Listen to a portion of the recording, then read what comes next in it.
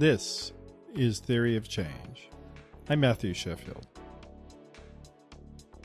Before we get started, I wanted to mention that we are part of the Flux Media Network. So go to flux.community for more podcasts and articles about religion, politics, technology, and society, and how they all interrelate and have built the world that we currently live in.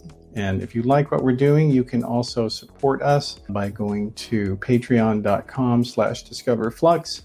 And this show is also going to be available on Substack as well, if you are interested in subscribing on that way. And there are different options available to you if you want to subscribe on Patreon, and you can also subscribe on Substack. So I really appreciate everybody who is supporting the show, because these deep conversations that we're bringing you are difficult to produce in terms of production and booking. We need your support to continue doing that. So please do support what we're doing. And the first part of this conversation is going to be available to non-members in video and audio. But if you're a member, you'll be able to get it in the complete conversation in video and audio as well as text. So again, you can subscribe on Patreon or on Substack. So appreciate that very much. Thanks a lot.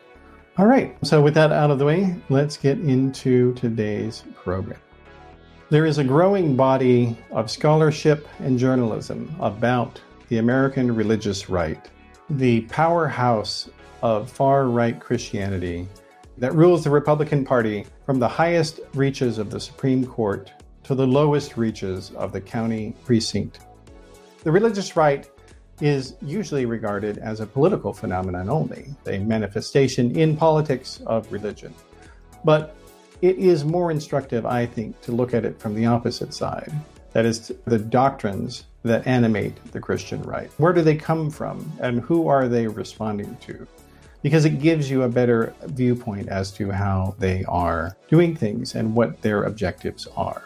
This perspective is not included nearly enough in our political discourse. To help us with that, I'm going to bring in somebody who has written a very fascinating new book. His name is David Hollinger. He is an emeritus professor at the University of California, Berkeley, and he's got a new book out called Christianity's American Fate. It is a short book and definitely worth your while. It's a unique offering in the publishing marketplace, so I cannot recommend it enough.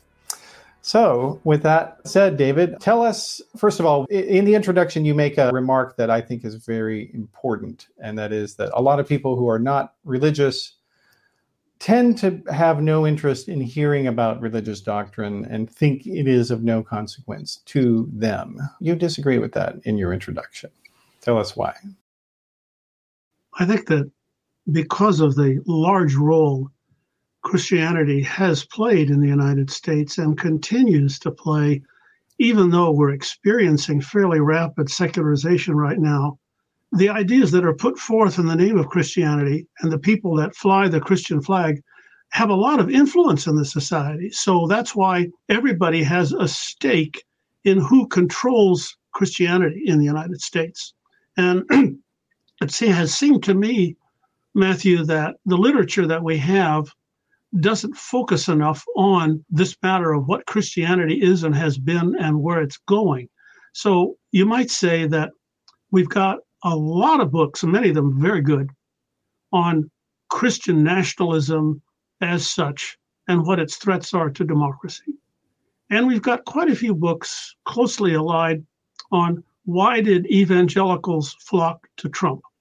Well, those are good literatures, but almost never do those books and articles and op-ed columns ask the question that I designed my book to answer, and that is, how is it that Christianity, a massive and multifaceted aspect of American life since the founding of the country, how did Christianity end up taking the form that it has now, the shape that it has now, and performing the role that it does now? So I wanted to do a longer-term historical understanding of this and try to explain how we got there, and also to underscore the importance of religion in this. So your opening point is very important to me and gets at something that's very basic to this book. I think that if there is any one takeaway that I would like people to have from this book regarding that question, the question of how Christianity takes this form, we need to remember that the evangelical Protestantism of our time, including its very strong Christian nationalist manifestation, we need to understand that all of this develops not in a vacuum, but it develops as a process by which the people that we have come to call evangelicals and call themselves that have rejected an alternate version of Protestantism that was readily available to them. Another version of Protestantism that took a much more capacious view of what Christianity is, that was much more responsive to a pluralistic society.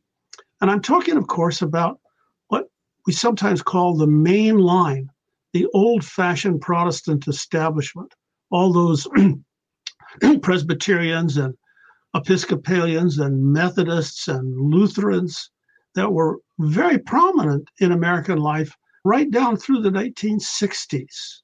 Now, this is a group that pretty much controlled what Protestantism was until relatively recently. Now, these people, these liberal Protestants, these ecumenical Protestants, these mainline Protestants, during the 1940s, developed a very ambitious program for trying to respond to changes in modern life.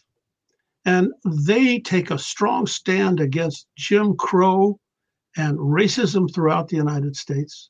And they take a strong stand against colonialism and imperialism abroad. They developed in the 1940s a program to develop a more cosmopolitan Protestantism. Now, as they do this, a lot of rank and file Protestants, especially those coming out of the fundamentalist tradition, are uncomfortable with this. So evangelicalism develops as a response to the liberal Protestants, the ecumenical Protestants' campaign for a more cosmopolitan Protestantism. Basically, the evangelical formation as we have it today, this whole tradition leading to Christian nationalism, this develops as a safe harbor for white people who want to be counted as Christians without facing two challenges that the leadership of the mainline Protestants say you really have to face. You've got to face these challenges if you're going to be a Christian in the United States of the 1940s, 50s, 60s, and 70s. Two challenges. First challenge, all these liberal Episcopalians and so forth are saying, first challenge is, we live in an increasingly diverse society, an ethno-racially diverse society. We have to have a response to this somehow. We have to deal with it. We have to confront its injustices and do something about it. Second challenge, we live in an increasingly science-informed culture. So learning, education, science, very important to understand. And we have to have a religion. We have to have a version of Protestantism, a version of Christianity that takes this into account and responds to it. So the old literal reading of the Bible, the sort of stuff that the fundamentalists used to do, that's just not viable anymore. So these are two challenges that the liberals are saying during the 40s, 50s, and 60s, got to do something about. Now, many white people were uncomfortable with this. They are uncomfortable with having to face those challenges. Evangelicalism flourishes as a safe harbor for white Americans who do not want to face those challenges, but are determined to be counted as Christians.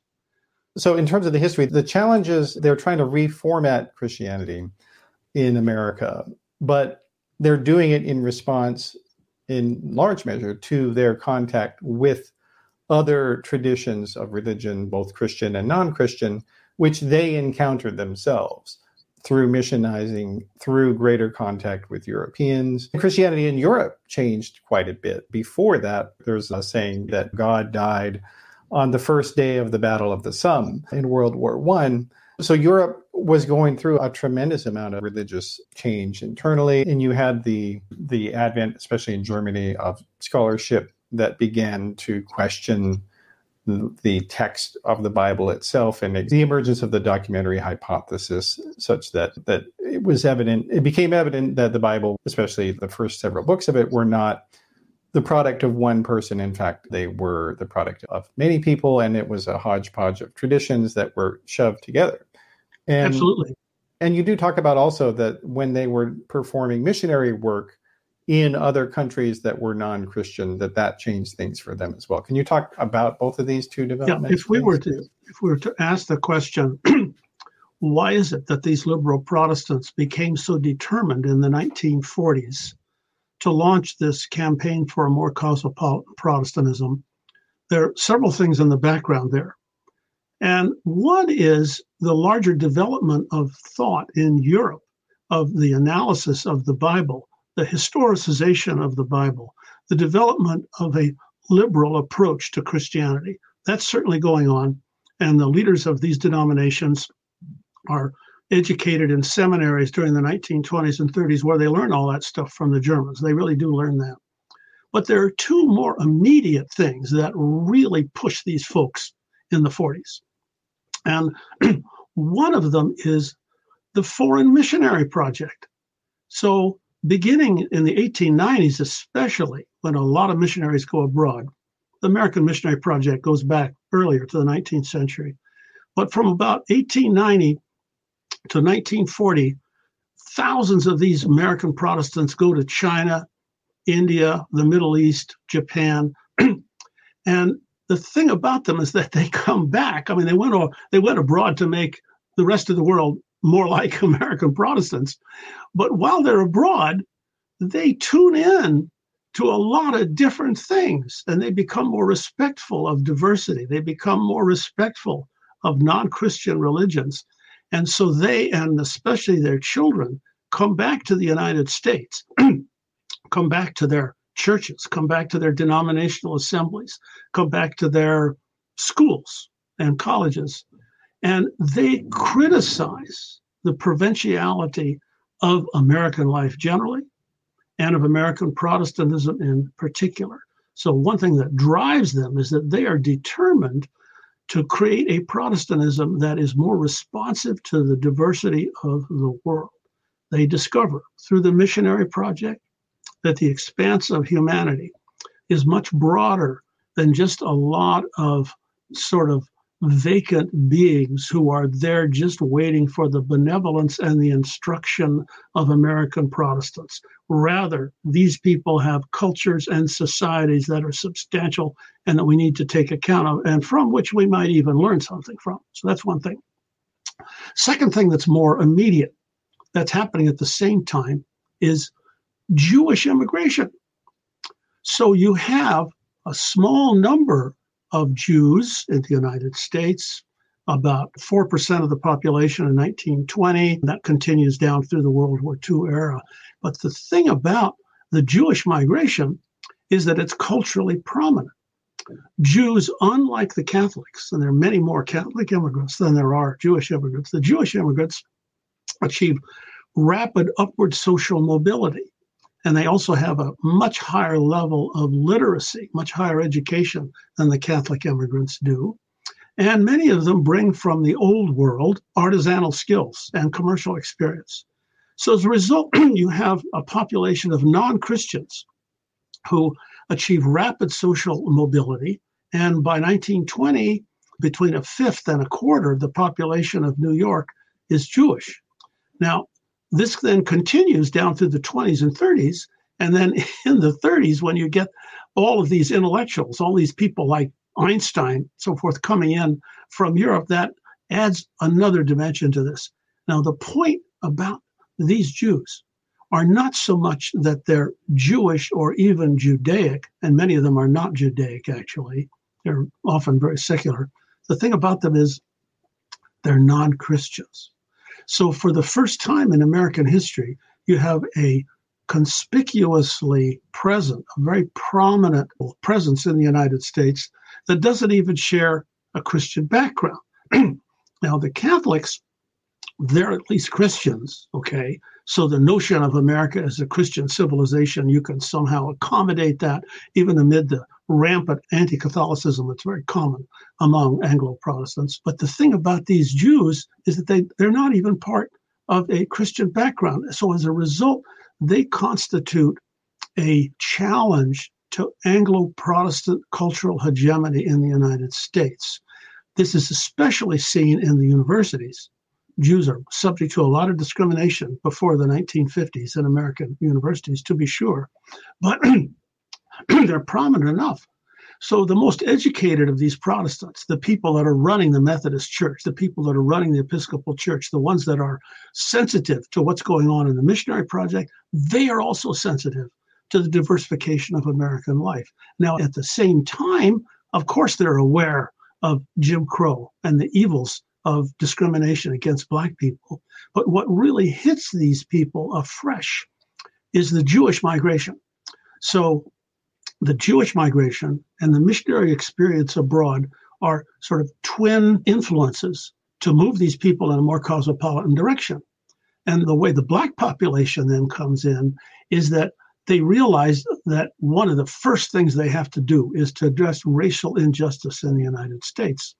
So they begin bringing in Black leaders.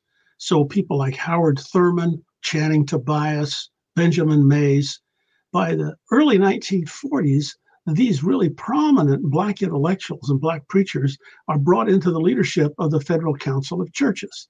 Now, this whole project is pretty much a top-down operation, in other words. So if you go into the average Methodist or Presbyterian church in Kentucky or Missouri or even Pennsylvania or California, you're not going to find a really strong emphasis on doing away with Jim Crow. You find some of that. But this is a top-down operation where you might say the ecumenical intelligentsia, educated in biblical scholarship, really struck with the significance of the missionary experience abroad and surrounded by all of these smart, well-educated, articulate Jews from the migration from Europe. They're affected by all of this, and they want to do something about it because they think that the kind of Protestantism coming out of the fundamentalist tradition and being enunciated by some of the evangelicals of the 40s just doesn't get it. And it's indeed in response to this campaign for a more cosmopolitan Protestantism developed in the wake of these conditions that I've described, that evangelicalism as we know it comes into being as a point-by-point refutation and opposition to the ecumenical mainline liberal Protestants. Give you some institutional examples. In 1942, we have founded the National Association of Evangelicals, which is designed as a lobby group to contest the influence of the liberal Protestants to the Federal Council of Churches. We have then, in 1947, Fuller Theological Seminary established in California to counteract Union Theological Seminary, Pacific School of Religion, Harvard Div School, all these liberal seminaries. In 1956, you have the founding of Christianity Today, founded to go against the Christian Century, the liberal Protestant house organ. So it's institutionally specific, and it's connected also with right-wing political money. It's interesting that Christianity Today gets its start when one of the big oil magnates, Howard Pugh, gets fed up with the liberal Protestants because he doesn't think that they're fighting against the tradition of the New Deal. So Howard Pugh takes all of his millions and millions of dollars, which he's been supporting the liberal Protestants, and gives all this money over to Billy Graham and Billy Graham's dad, and they found Christianity Today, and they support a lot of these evangelical operations. So evangelicalism comes out of a religious conflict, no question about it, but it's also supported by right-wing political money that understand very early on that this is a constituency that they can use. Yeah, exactly. And just give a little background on Howard Pugh, a little bit, who he was. And he wasn't the only person involved in this, is it? No, he wasn't, but he was the richest. And he was also the most explicit. So the National Council of Churches, which is a pretty strong operation in the 50s with many denominations affiliated with it, they are taking a pretty strong egalitarian line, and they support the traditions of the New Deal. And they think there's too much economic inequality in the United States. And they like to quote the Sermon on the Mount.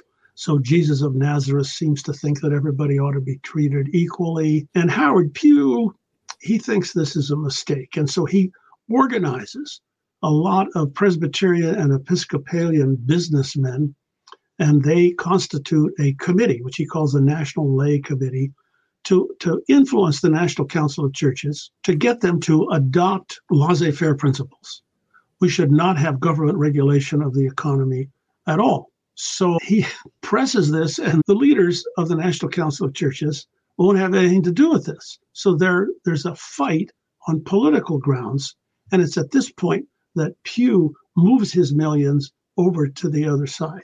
Now, there are other people that are involved in this. There's actually a couple of very good books on that. I mean, Kevin Kruse has a very good book on the economic conservatives and the growth of the religious right. Darren Doshik also has an excellent book on this. So that particular episode is quite out there and well discussed in the literature.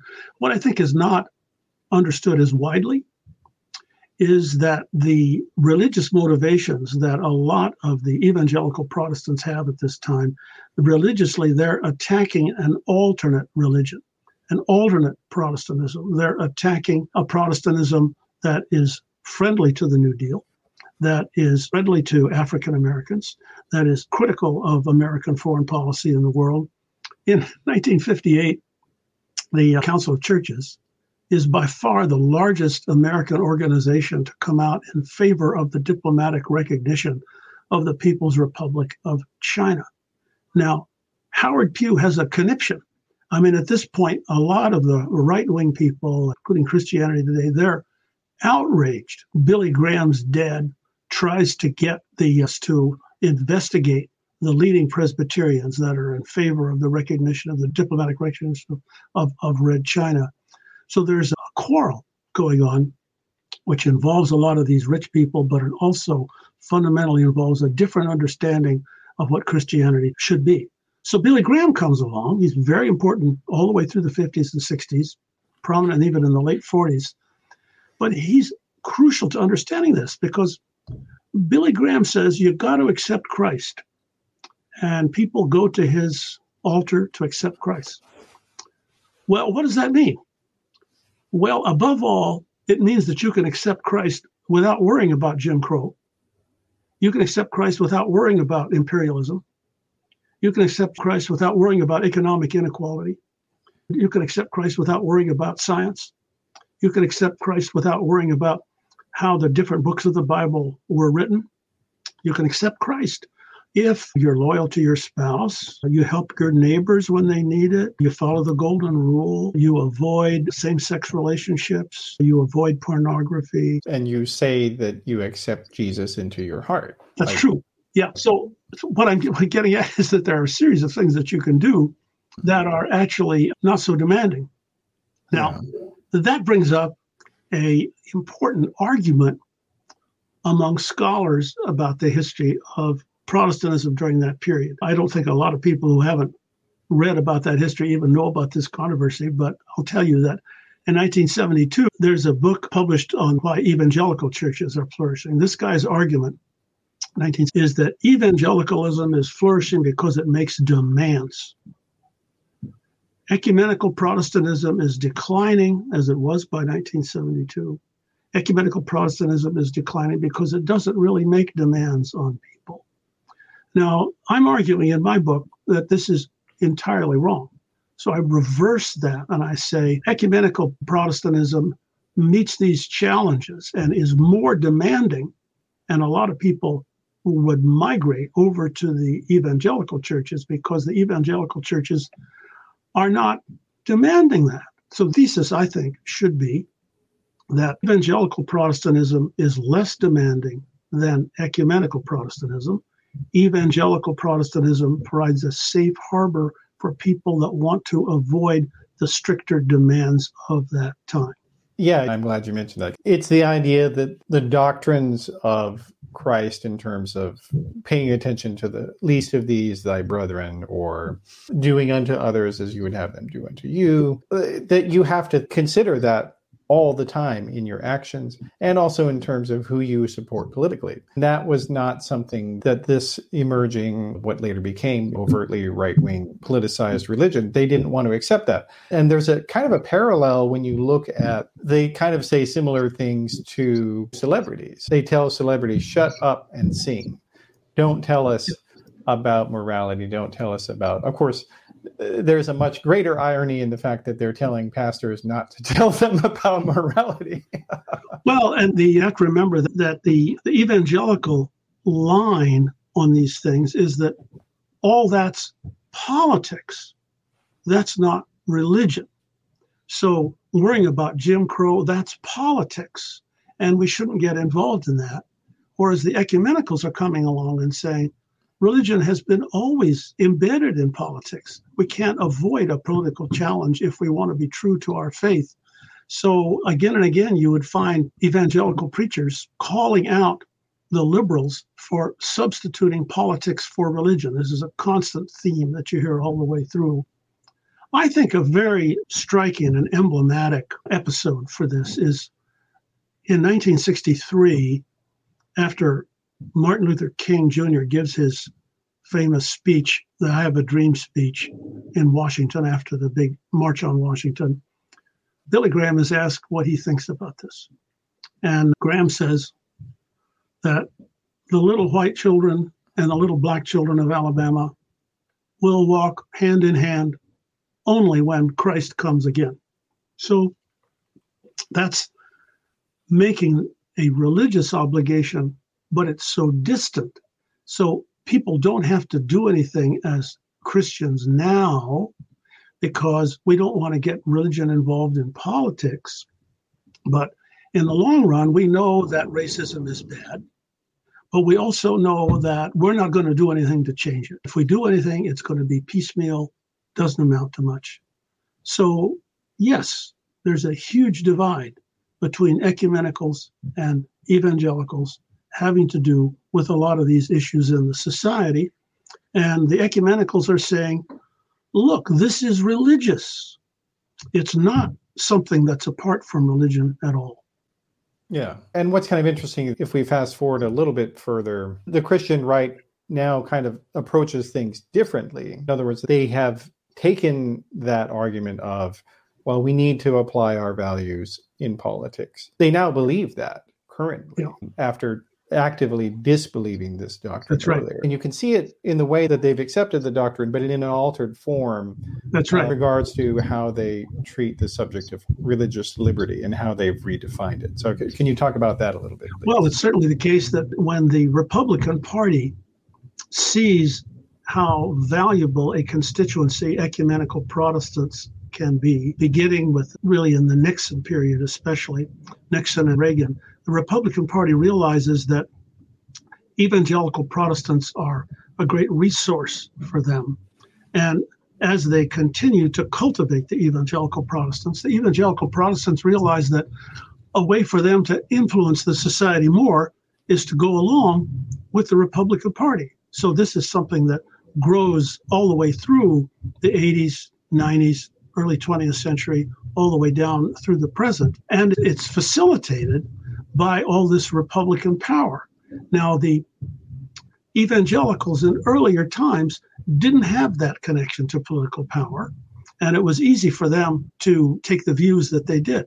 Now, they did try. It was interesting that in 1949 and again in 1954, the evangelicals tried to get God and Jesus written into the federal Constitution of the United States.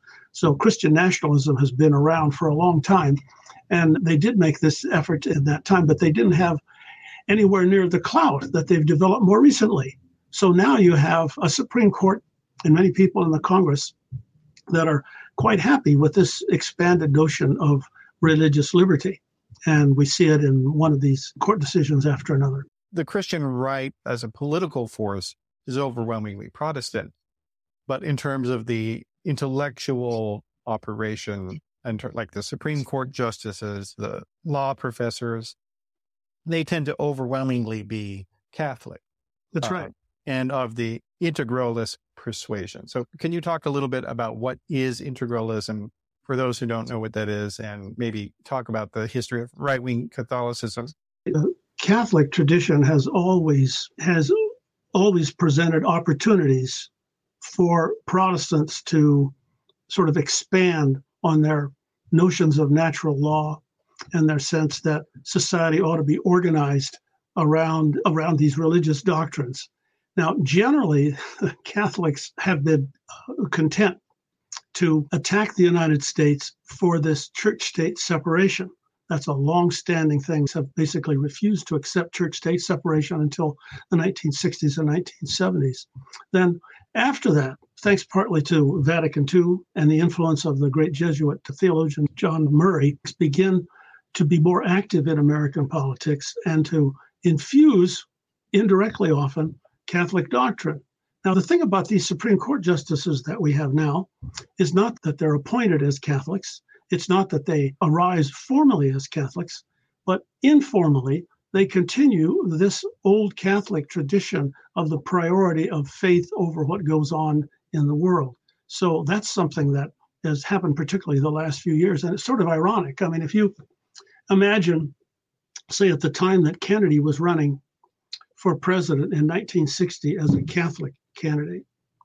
Now, he, of course, renounced any connection between Catholicism and what he would do as president.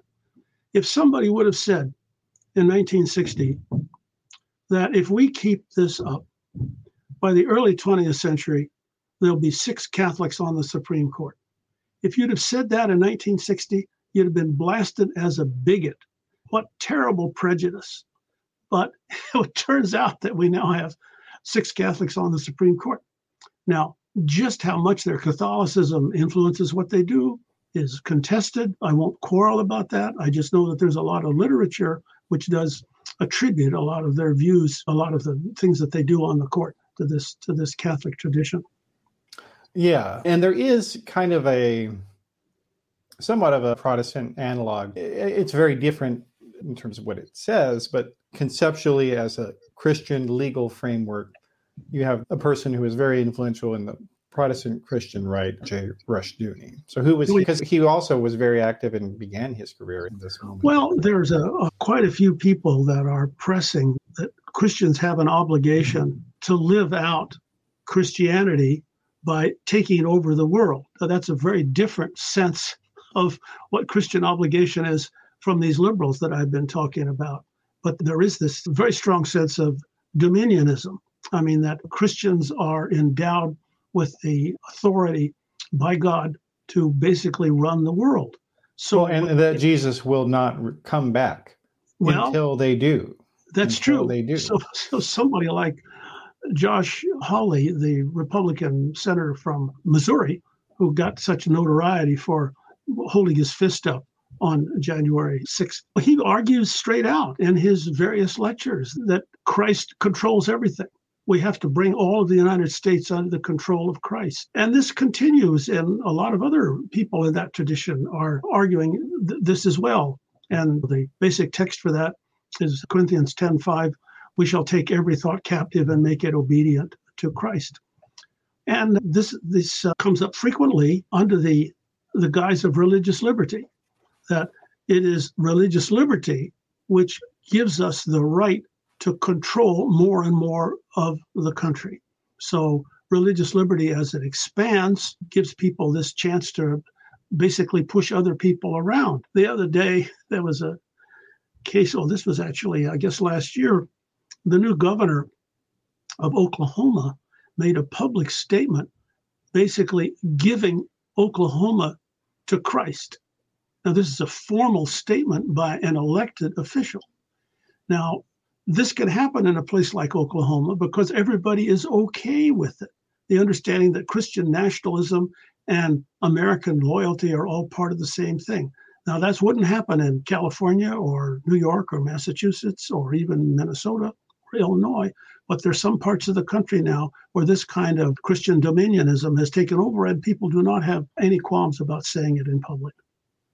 Yeah. And it's tremendously ironic that when JFK was running for the first time, you had a lot of Republicans who were arguing for separation of church and state. You did. And that this Catholic guy was perverting the American way by getting involved in that. And now they've completely turned it on its end and now believe the opposite of everything that they said formerly. Now, to your point, though, on the religious liberty angle, you had talked about the increasing prominence of Jews in the mid-20th century. There was a reason that so many German Jews who were trying to escape the Holocaust, and French Jews, in particular, those two countries, that they came to the United States over other countries. And that was because they saw the United States as uniquely safeguarding of religious freedom for Jews. That's right. And there's some fascinating research that has been done looking in the journals of colonial American Jews, so immigrants to the United States from various countries who happen to be Jewish. And they're writing back to their relatives in Europe, and they're saying, this place is amazing. I cannot believe how great it is here. I can actually be Jewish and no one will discriminate against me. I'm going to run for office and I don't have to swear on the New Testament. I don't have to say that I believe in Jesus. I don't have to do any of those things. You guys should come here and check this out. No, that's a fascinating theme. And I recently read a book that illustrates that profoundly. Roger Cohen, the great journalist, has a book called The Girl from Human Street. And it's about his Jewish family originally from Lithuania. And they have a long diaspora in South Africa when they escaped the pogroms of the 1890s. And different parts of this family end up in England, in Israel, in South Africa, in the United States. And Cohen narrates the various experiences, and the book climaxes with his decision to leave England and come to the United States on very much the grounds that you're talking about. The United States, for all its easily enumerated prejudices and failures to achieve justice for a variety of peoples, nonetheless offers a more open environment, a more genuinely multicultural civic culture than you find in most other countries of the world. So there's an impressive literature on that, and I think that Roger Cohen is as eloquent as any voice I've seen. We talked a little bit here in the discussion about race as a factor into this evolution. One of the things that is interesting in some of the contemporary research is that people, so the Public Religion Research Institute, PRRI, recently did a survey about Christian nationalism, which had thousands of respondents. One of the things that they found is that when you broke down the respondents by race and you measured their adherence to these ideas or sympathy to Christian nationalist ideas, the only racial group that was less prone to accepting them was Asian Americans. The Hispanic Americans, Black Americans, white Americans,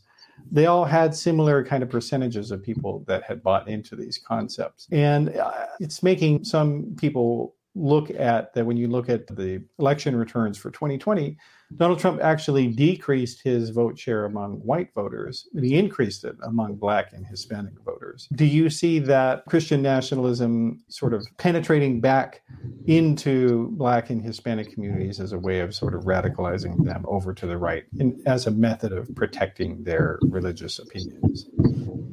Well, I think that any constituency that strongly identifies as Christian, if you have people coming along and saying, look, if you're really Christian, you have to do things this way, that creates some tension. And particularly with the less educated of these people, there's a strong appeal for that. So I can see that there might be some of these ethnic minority populations who would be subject to that.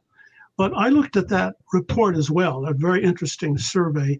I didn't find the ethnic distinctions so striking. I'm not sure that that is going to be such a big deal on this.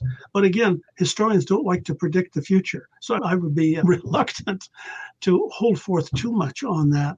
I'm not sure that we should count out any ethnic group from the effort to get people to criticize Christian nationalism, to see beyond it, and to accept a democratic, inclusive, diverse society. I wouldn't give up on any of them at this point.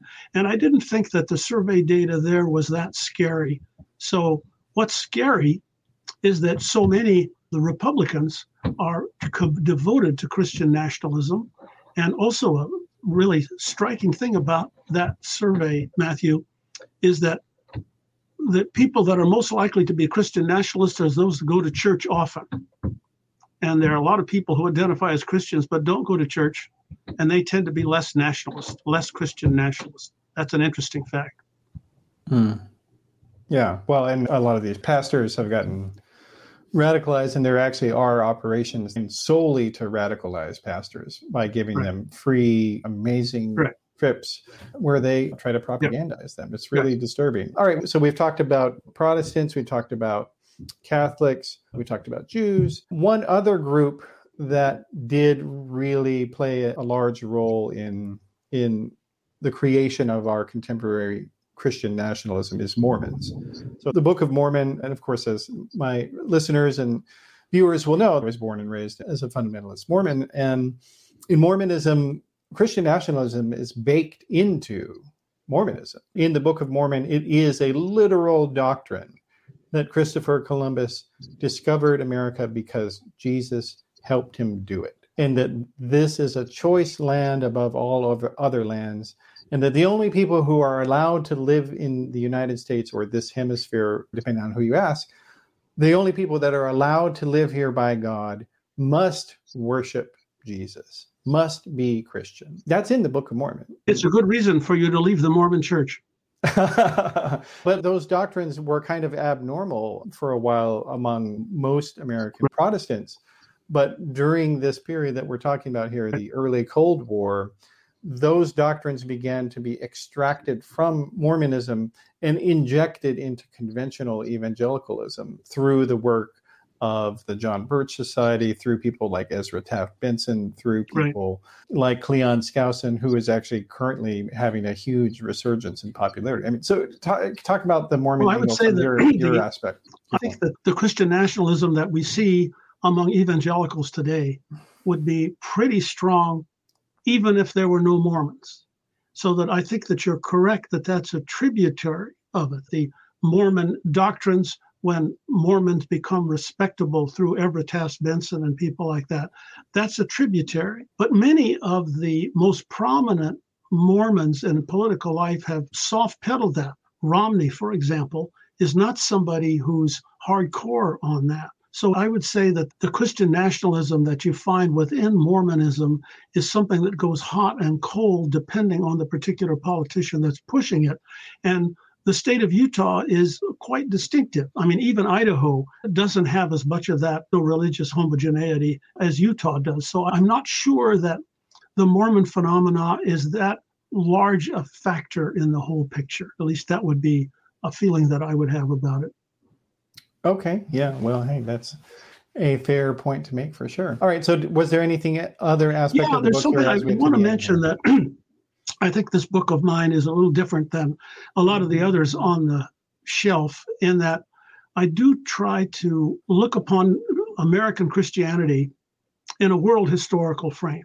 Most of what is written about American Christianity is not only parochial, dealing just with the last 30, 40, 50 years, but also just dealing with the United States.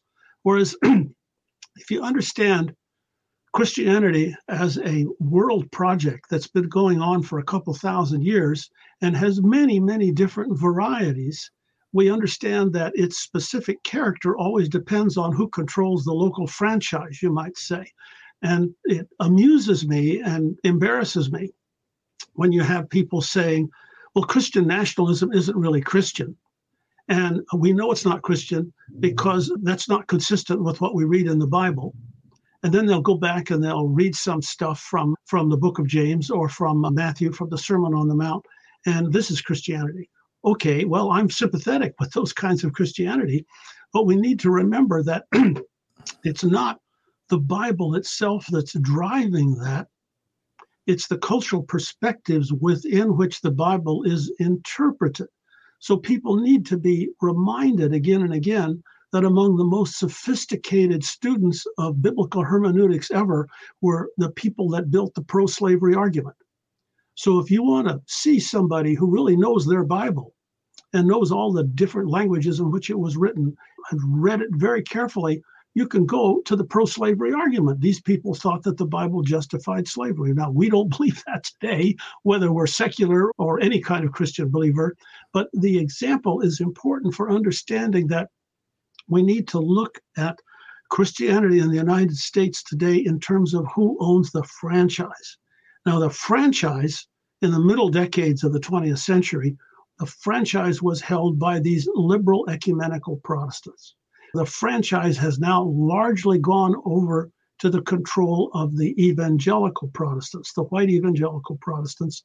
I'm sorry, you say franchise. What do you mean? So the concept of franchise I'm using to remind us that what we count as Christianity is something that's highly particular and is subject to the way it's been articulated in Northwestern Europe and especially then in the United States, but that there are a whole variety of stuff. You look at the history of Christianity from the beginning. The Bible consists of 32,000 verses composed in many centuries apart by people that were in very different historical situations. So we need to get away from this idea that the Bible is somehow a bedrock, and if only we could go back to that, then we would solve all these problems. Get rid of Christian nationalism by going back to the Bible. Not true. Yeah, I agree with that. And the thing that I sometimes say to people who make similar remarks to me is that religions are like languages. They belong to the people who speak them. Right. The people who are speaking the loudest, their form of Christianity, well, then they are Christianity as far as anyone else knows. That's right. Okay. All right. Well, hey, this has been a great conversation. We've been speaking with David Hollinger. He is the author of Christianity's American Fate, How Religion Became More Conservative and Society Became More Secular. So I encourage everybody to check that out. Thanks for being here today, David. Oh, well, thanks very much. I've enjoyed it. I appreciate it, Matthew. All right, so that's the program for today. I appreciate everybody who is a subscriber to Theory of Change and Flux. We really appreciate your help in getting these deep conversations about politics, religion, media, and technology, and getting them to a bigger audience as we're expanding the show and to new platforms. And of course, you can always manage your subscription on Patreon or on Substack. And I appreciate everybody who is doing that. You can always get more by going to flux.community as well, and I encourage you to do that. Thanks very much. I'll see you next time.